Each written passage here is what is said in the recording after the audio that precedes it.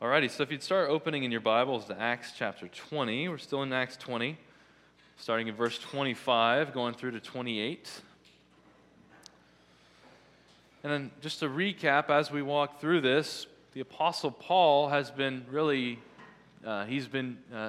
clarifying his ministry purposes. He's been really, clearing the air, so to speak, as there's been dissension everywhere he's gone. There has been ridicule and persecution against him and his ministry. And so he has these Ephesian elders with him. He's saying farewell, and he is clearing the air, so to speak. He's clearing his name.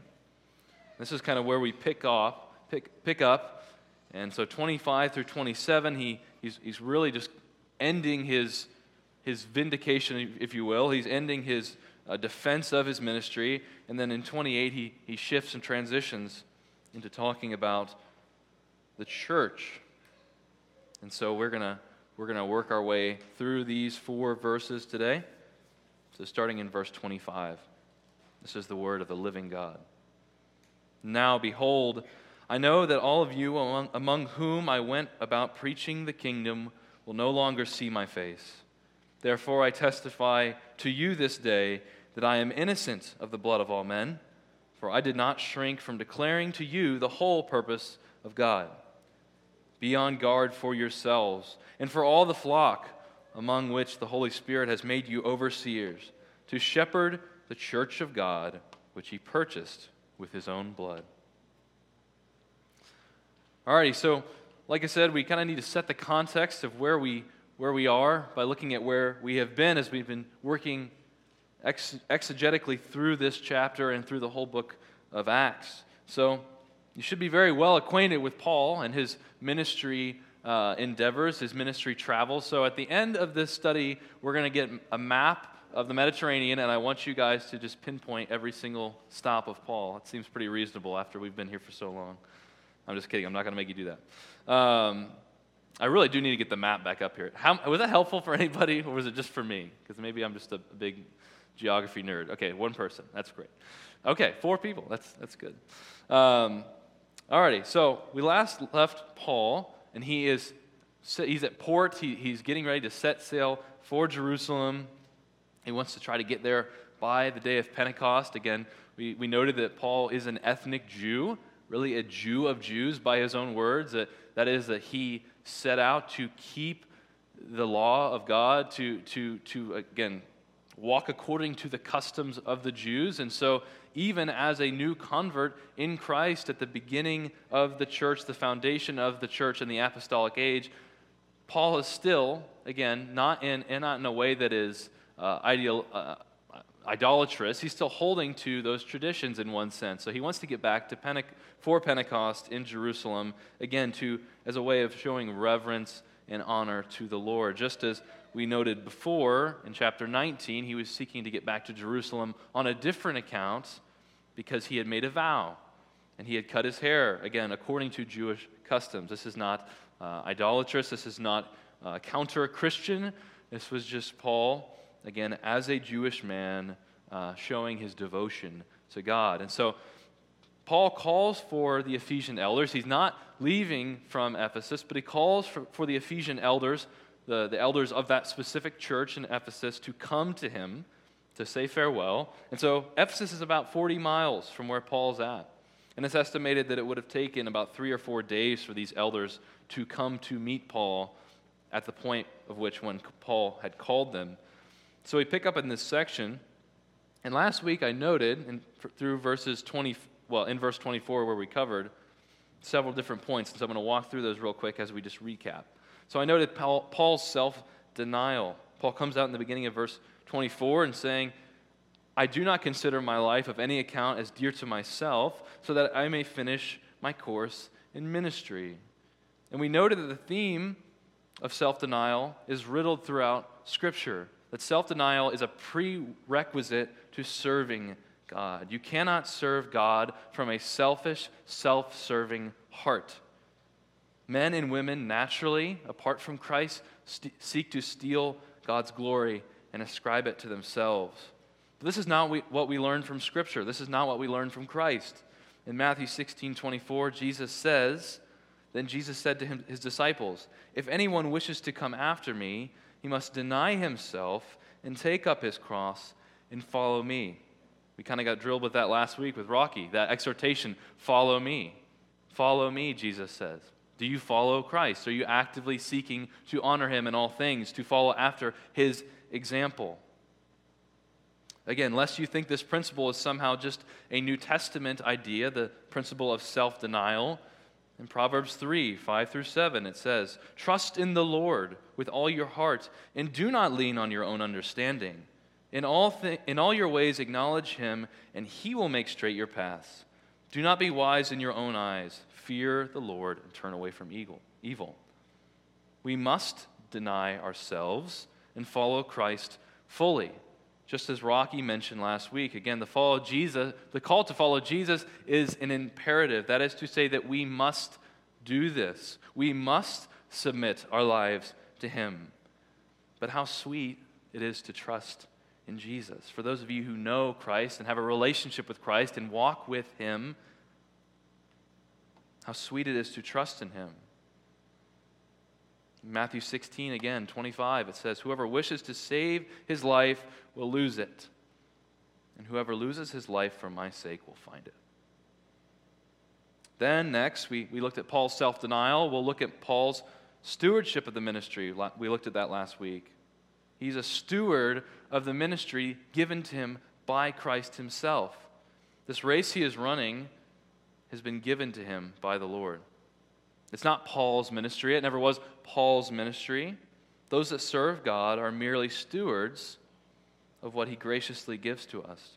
Christ is the head of the church, and we, as the members of the body, do not exercise ownership or entitlement.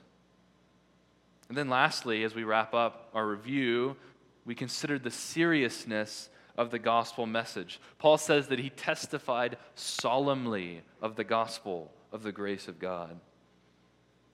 And again, the gospel message is serious. It's not a motivational message you tear off of your grandma's calendar, guys. It is serious. The gospel is the reality of our total and utter hopelessness and faithlessness, and God's great mercy and love toward those hopeless, faithless people.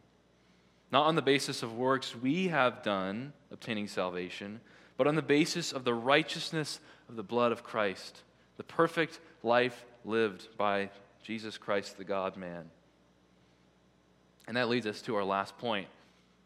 In that recap, we saw that the gospel is extremely serious. Again, what's at stake? We even covered that text in Matthew of Lazarus and the rich man, again, in Abraham's bosom, the seriousness of that. Lazarus asking for a dip of water on the finger of Lazarus just to cool his tongue from the torment of hell and what awaits unbelievers. It is a serious message. It's solemn.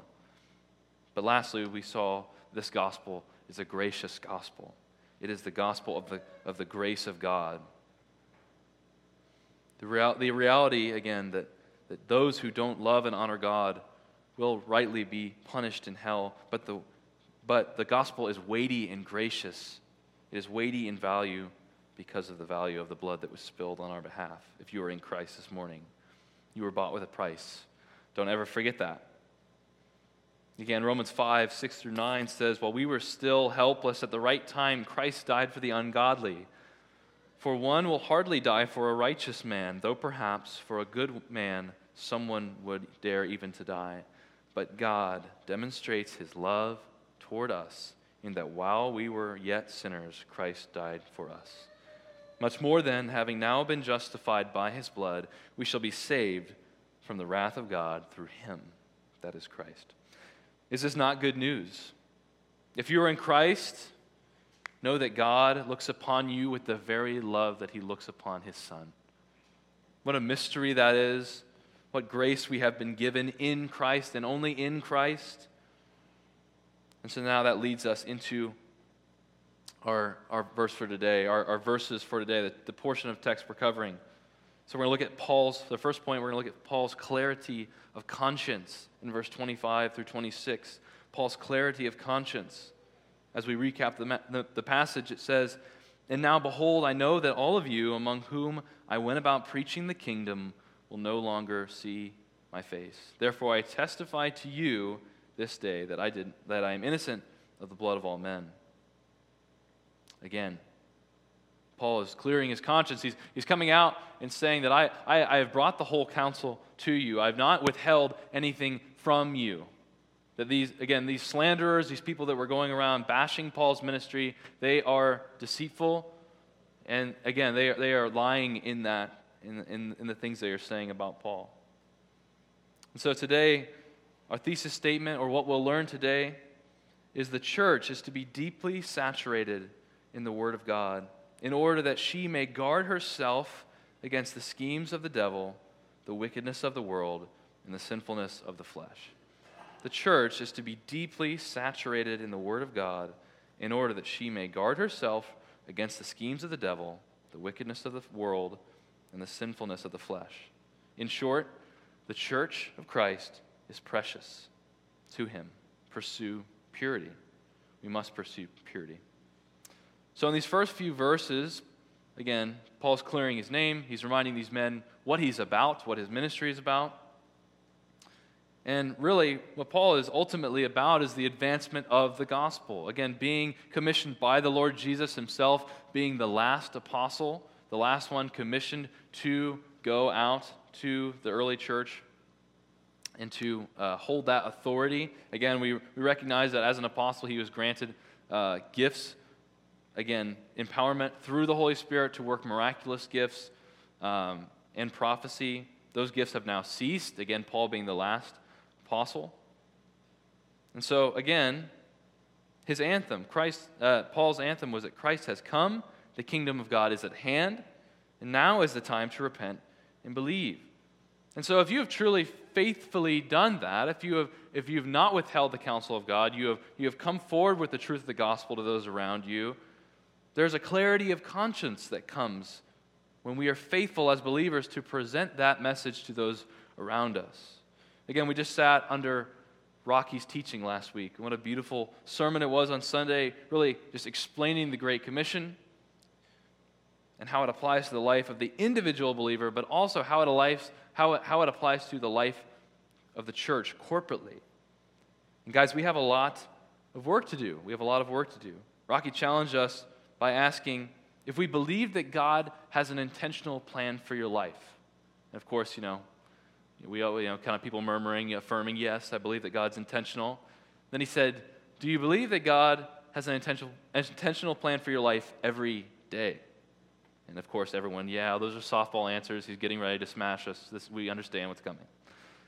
And then he asked us again, do you truly believe that? And do you take that to heart, that God is intentional every day? And viewing those moments that the Lord has given us to witness to people, to share the gospel, those moments as divine appointments in our lives each day. Again, those interactions that the Lord prompts for you for the promotion of the gospel verbally. The gospel message needs to be communicated verbally. I don't know how many people I've ever talked to, or how many people you may have talked to that say, well, I don't really do evangelism. That's not really my gifting or anything. I just try to live the gospel. Anybody ever heard that? Just to show of hands real quick.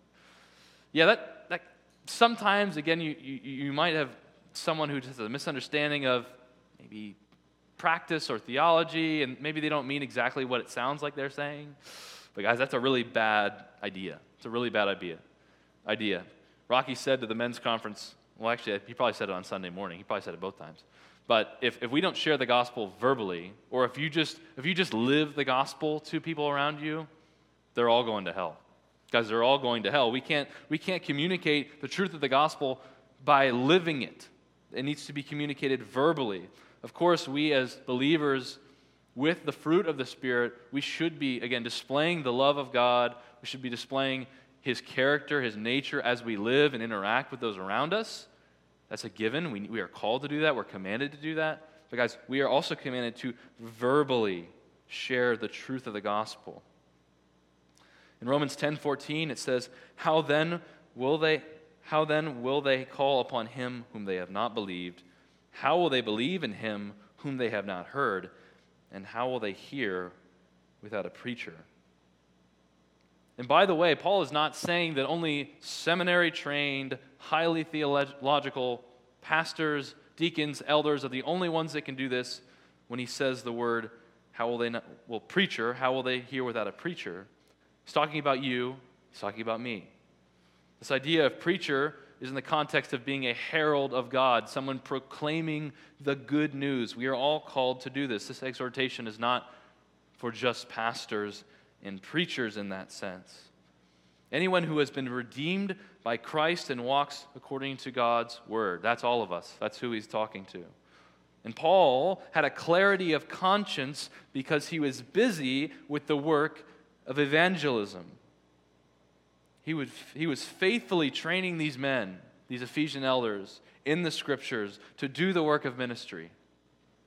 Paul wasn't innocent of the blood of all men because he was perfect. But to the best of his ability, he was faithful to preach the gospel of God. And so he stands before these men and he says, I am innocent of the blood of all men, for I did not withhold anything, really.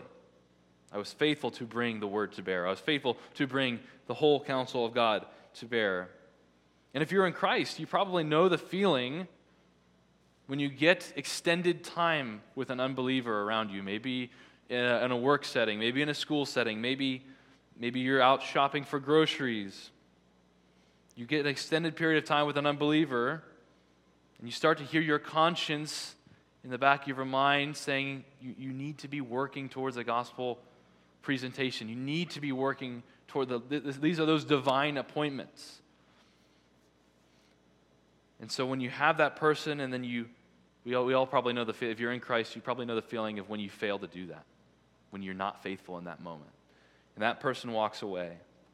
This isn't a pleasant feeling. I've done it. When you know that really this is the prime opportunity, and your conscience is bearing witness, and you ignore it. Guys, that person is walking away from that encounter really to their eternal damnation, and ultimately you are saying that you are not, you're stepping aside, and you're just saying, here's the door, here's the path. You're not in any way stopping them or trying to persuade them otherwise. I get it's awkward. Guys, trust me, I get it's awkward. It's not the easiest thing in the world. As Pastor Chris was even sharing this morning, if you were in first service, just kind of the painstaking awkwardness that can be evangelism. Even in that context when he was speaking about the conversation was going well and he was talking and they were engaging and seemed to be talking to a believer. Guys, but we must do this.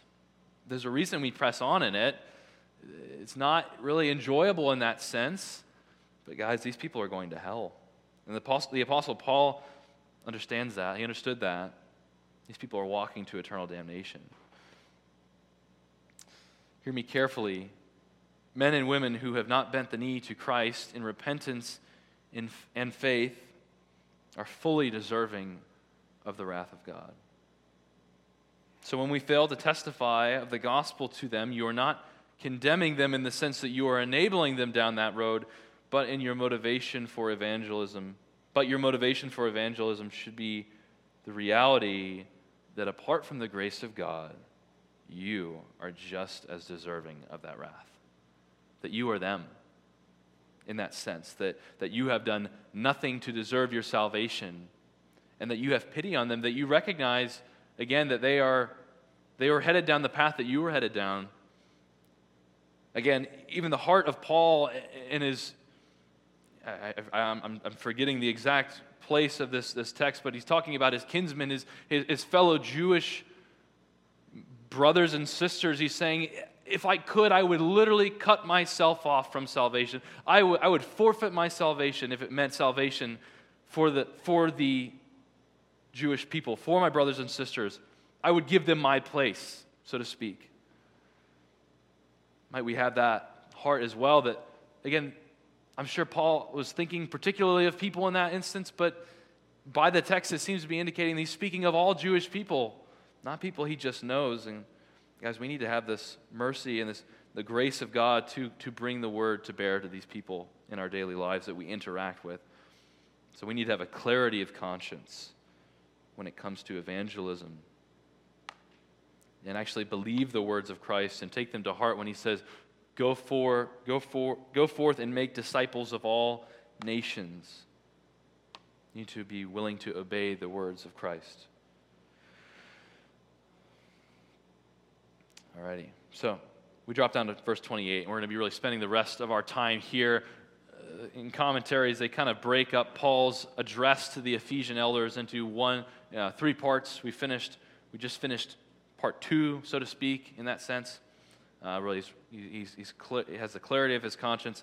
Now we're working into verse 28, which is jam-packed here. And so we're going to look at Paul, the sheepdog. Paul, the sheepdog. So it says in verse 28, "Be on guard for yourselves and for all the flock among which the Holy Spirit has made you overseers, to shepherd the church of God, which he purchased with his own blood."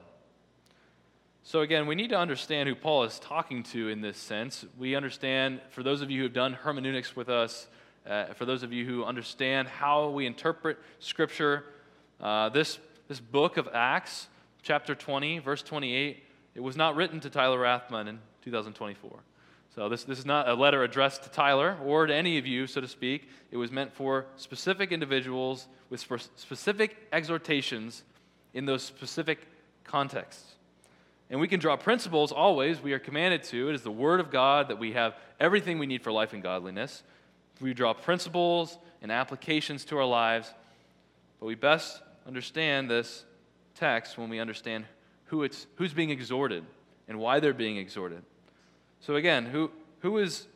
I'll turn it to you guys. You can answer this. Who is Paul addressing when he says, "Be on guard"? Who's he addressing? It's in the text.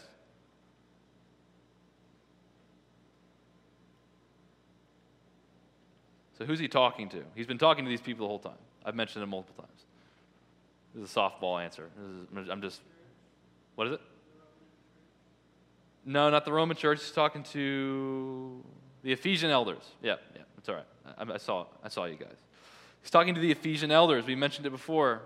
And so I think it'd be best to take some time to understand what an elder is. What is an elder? What is an overseer? Because again, he's been exhorting these men. We know that they are leaders in the church.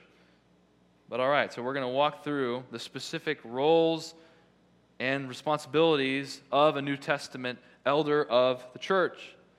So, if you want to walk through with me, we're going to kind of be loosely going through 1 Timothy 3, 1 through 3. But first, an elder is a man. An elder is a man. 1 Timothy 3, verse 1, it says, "It is a trustworthy statement that if any man aspires to the office of overseer, it is a fine work he desires to do." All right, so an elder is a man. They are charged with the care of a local congregation, a local body of Christ. There needs to be a plurality of elders, that is multiple men exercising authority, exercising care and oversight over a church. And this is really, as we understand this is God's structure for the church. This is his structure for leadership in the church, and we should delight in this because it is good and right. And it gives us a better understanding and a better appreciation of our elders and those who oversee us, as we'll really just begin to unpack in this. So firstly, we see an elder must be above reproach, it says in the text. An elder must be above reproach. That is to say that their reputation is one of moral purity. Their reputation is of moral purity, that these men are living righteously, and that is visible to those who are around them. That is to say that if they were accused of something, someone could say, absolutely not. I know that person, that man lives righteously, and it would be like so far-fetched to say that they would be accused of something because they are above reproach in that sense, that here's the standard of righteousness, that they, in one sense, they are ascribing to a higher standard as they are in authority. And God calls them to a higher standard of purity in that sense, that we are all called to be Again, perfect and holy as God is holy, but the standards and responsibility of the office of elder is a higher standard. Again, and if elders aren't holding to that standard, then they will be removed. So an elder must be above reproach. An elder must be temperate. An elder must be temperate. This word temperate literally means wineless or unmixed with wine. It's really just trying to convey that an elder must be watchful, alert, clear-minded, vigilant, and sober in all things. All right, this is from the XL Ministries website. It says, to be temperate shows that the church leader had to be free from rash actions. The word describes self-control with regard to that of intoxicants, but it can also be used to describe a mental self-control that rules out all forms of excess. Paul dealt with this use in verse 3, but he's not covering the same subject here. Paul's term he's referring to is someone who is sober and has a balanced spirit. So nextly, an elder must be prudent. An elder must be prudent. The spiritual leader in the church must not be ruled by his emotions or easily be stirred up. He is responsible to handle the spiritual affairs of the church with wisdom and consistency. Prudence is really just having a clear mind, being level-headed to be able to work through difficult situations. Nextly, an elder must be respectable. That is to be proper, honorable, appropriate in all things. They must be respectable. Again, they're not known for just excessive silliness or just being goofy. Not that that's wrong in any way, but they have a seriousness about them. They are respectable. They are of high regard and repute. An elder must be hospitable. Again, from XL Ministries. Hospitality is a way for elders to get to know those who are that are new in their congregation. It is also a way for new people to see the life and testimony of their church elders. This is a reminder that biblical leadership must never be isolated to meetings that are held behind closed doors. Elders are fully engaged in the lives of the believers they serve. They must be fully engaged. An elder must be able to teach, being able to rightly divide the word of truth. 2 Timothy 15 says. In Titus 1:9, Paul also says that an elder must be able to exhort in sound doctrine and reprove those who contradict. Teaching is the primary way in which elders really shepherd the flock of God. Again, holding fast to God's word, an elder must be able to lead and guard the flock according to Scripture. Again, we heard this from Rocky in the men's conference. Christ talked about the church twice in the Gospels. And in both contexts, the first context he was talking about external forces seeking to come inside the church, speaking more to the Sadducees and the Pharisees, seeking to bring in false teaching and persecution against the church. And then secondly, he was talking about church discipline, that within the body of Christ, those who would seek to destroy the church. And again, this is you only guard the flock according to sound doctrine, according to the word of God. And these men must be able to teach, must be able to rightly divide the word of God. All right. An elder must be not addicted to wine. Again, this is very practical. An elder must not be drunk or drink in excess. We got that. That's clear. And then as we kind of wrap up here, an elder must be gentle. Again, being soft and gentle and lowly in that sense. An elder must be free from the love of money. That is to say, not, again, loving or desiring money or even material things. So now we move on. Again, James 3:1 says, again, of the seriousness of the office of elder, he says, let not many of you become teachers. And in here he's speaking of overseers and elders, those who teach in the church. Let not many of you become teachers, my brethren, knowing that as such we will incur a stricter judgment. Again, saying that the bar is set extremely high for elders, that the church of God is precious to Christ, and those who are charged with shepherding the flock must be above reproach in all things. Being an elder isn't just a fancy title. It isn't just something that you put on your resume to appear impressive. Being an elder of the church of God is the most serious and important endeavor anyone could ever ascribe to. Now that we understand a little more deeply the roles of an elder, let's examine how the Apostle Paul is encouraging this group of elders here. as we walk through verse 28. So first, the elders' self-preservation. The elders' self-preservation. Paul exhorts these elders first to be on guard for themselves. And how does one guard themselves? Again, they hold fast to the Word. And we walk according to the Word. He has given us His Spirit, that according to that Word we might be convicted, and He might prompt us according to His will, that we might do what is right and good in the eyes of God. And He has given us His church, that we might encourage one another, press into each other's lives in accountability, in love, that we might look like Christ and have that desire for those sitting next to us. In order for a man to be used of God to shepherd the church of Christ, he must guard himself by these means, which the Lord has freely bestowed upon us. An elder must remain pure in his walk with Christ if he is to properly guard the flock. In Titus 1, Paul says, "For the overseer must be beyond reproach as God's steward, not self-willed or quick-tempered." Guys, this is Christ's church. This is Christ's church. Again, Rocky mentioned it's not Chris's church, it's not the elders' church, this is Christ's church. And the idea of stewardship is that it is not yours. Again, you don't have possession over the church. It is not yours to claim or to exercise any type of claim over. This is Christ's church, and the elders must steward it for Him. Again, Christ purchased this church with His blood, and we'll see that later in the text. Elders are stewards of the bride of Christ, and if you know how much Christ loves His bride, then you should know how serious the role of elder is in the church. So elders must be on guard for themselves. That leads to the next point. Elders must selflessly safeguard the flock. Be on guard for yourselves and for all the flock, among which the Holy Spirit has made you overseers, to shepherd the church of God, which He purchased with His own blood. Christ is zealous for the purity of His church.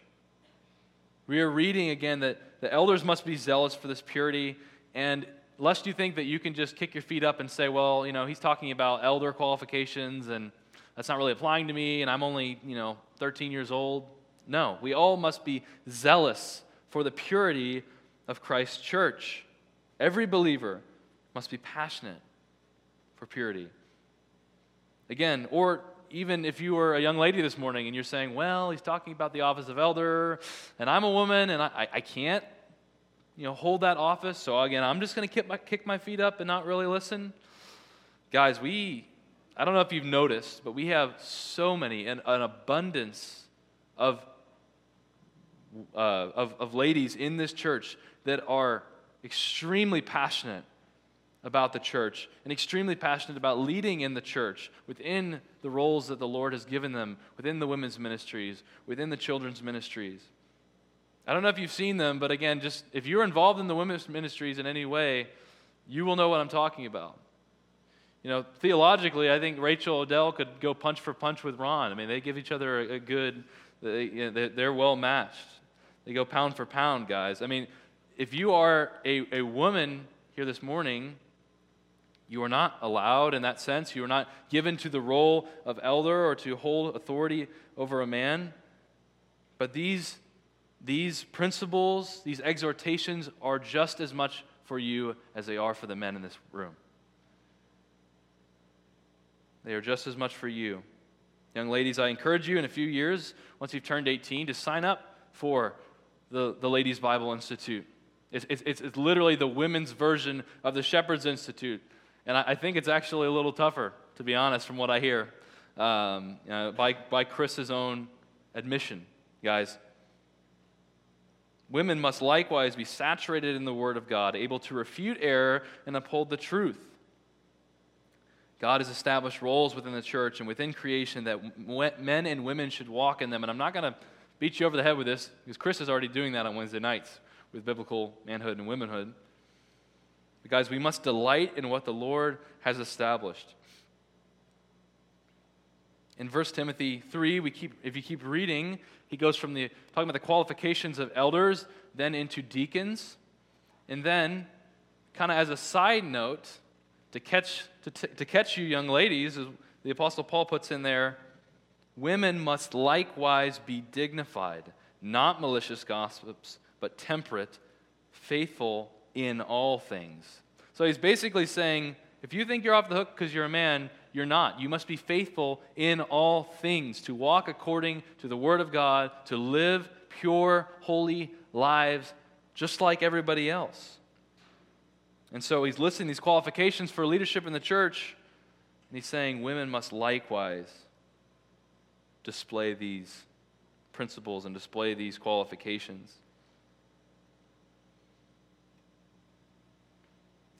Again, overseers guard the flock.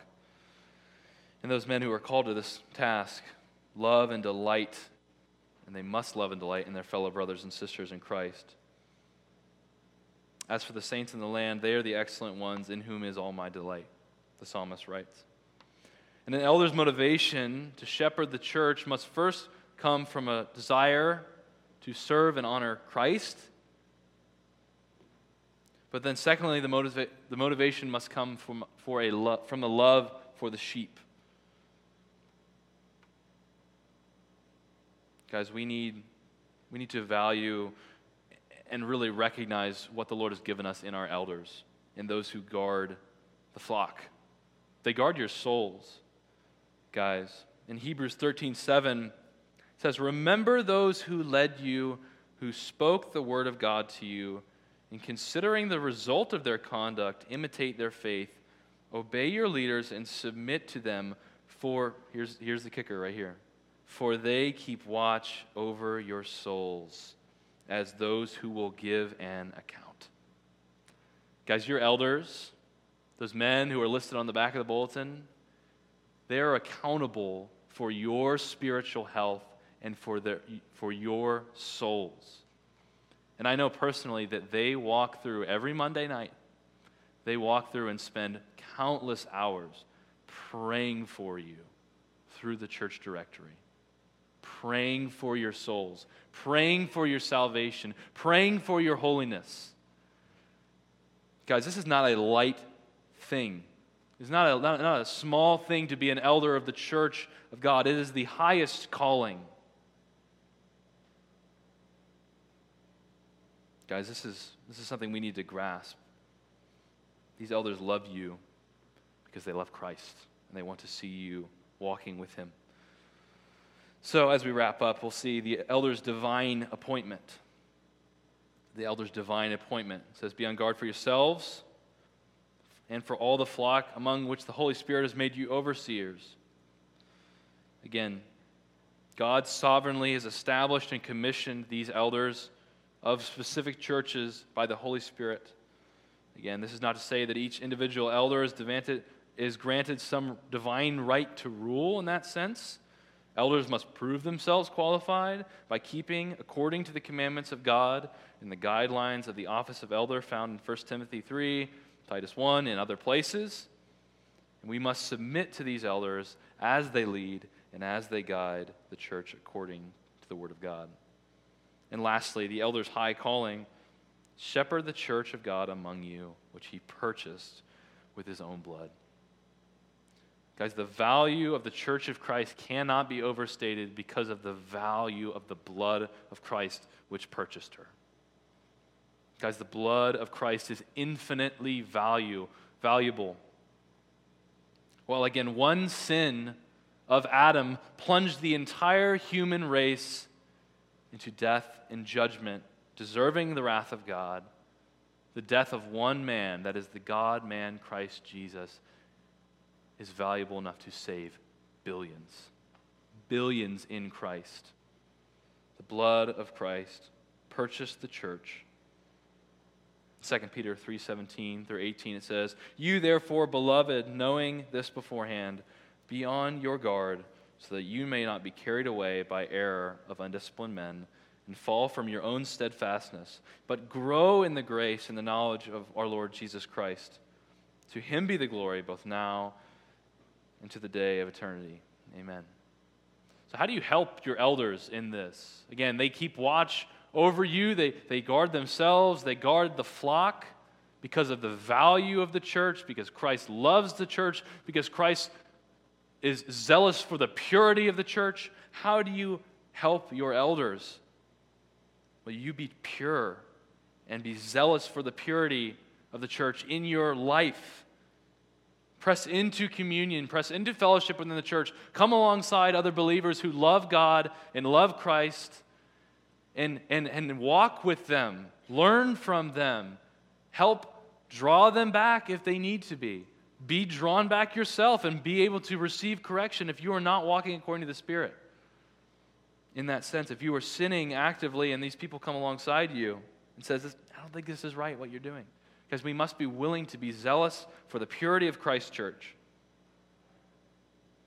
That's how we help our elders. That's how we remain pure. That's how we, come to the end and we receive accommodation from the Lord Jesus because we were faithful with what He has given us. Again, reflecting on the grace that He has given us in salvation. Again, empowered by the Holy Spirit, because we can't do anything apart from the Holy Spirit that is worth anything, guys. We are unable to satisfy God or to live righteously only by the enabling of the Holy Spirit. So, as we close, a few questions for you as we wrap up. Do you have a clarity of conscience regarding evangelism? Do you have a clarity of conscience regarding evangelism and your social interactions? Am I encouraging my friends with the truth of God's word and seeking to love them and build them up in the church? Am I faithful to share the gospel message verbally with those around me who are headed for wrath and judgment? Secondly, are you zealous for the purity of the church of Christ? Are you zealous like Christ is zealous for His church? Are you personally seeking to be disciplined in all things and live according to God's word? And lastly, do you value your elders? Do you recognize that they oversee you, they are accountable for your souls, that they are actively praying for your spiritual health and well-being? Do you recognize, again, that they've been divinely appointed to guard the flock, to guard you? All right, let's pray. Lord Jesus, we thank you for this time. Lord, we are so incredibly amazed at what you've done in salvation for us to draw us to yourself, Lord.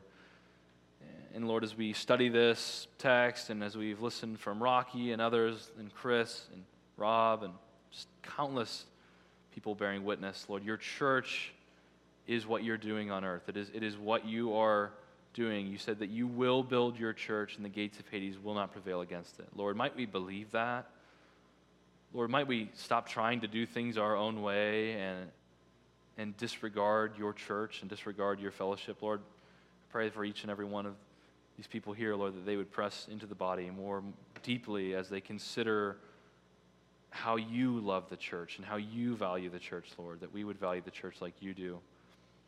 Lord, I pray as we go forward, I pray for our fellowship groups this afternoon. I pray that we just consider deeply the idea of the Trinity, Lord, this mystery to us that we cannot comprehend, we cannot understand fully, but yet, Lord, how important it is that we understand what you have revealed in Scripture to us regarding the Trinity, regarding Lord, the Father, the Son, and the Holy Spirit, Lord, that we would honor you, praise you accordingly. Lord, you reveal that to us. I pray for the fellowship and the unity of this church, Lord, that it would grow more and more into the image of Christ. In His name we pray. Amen.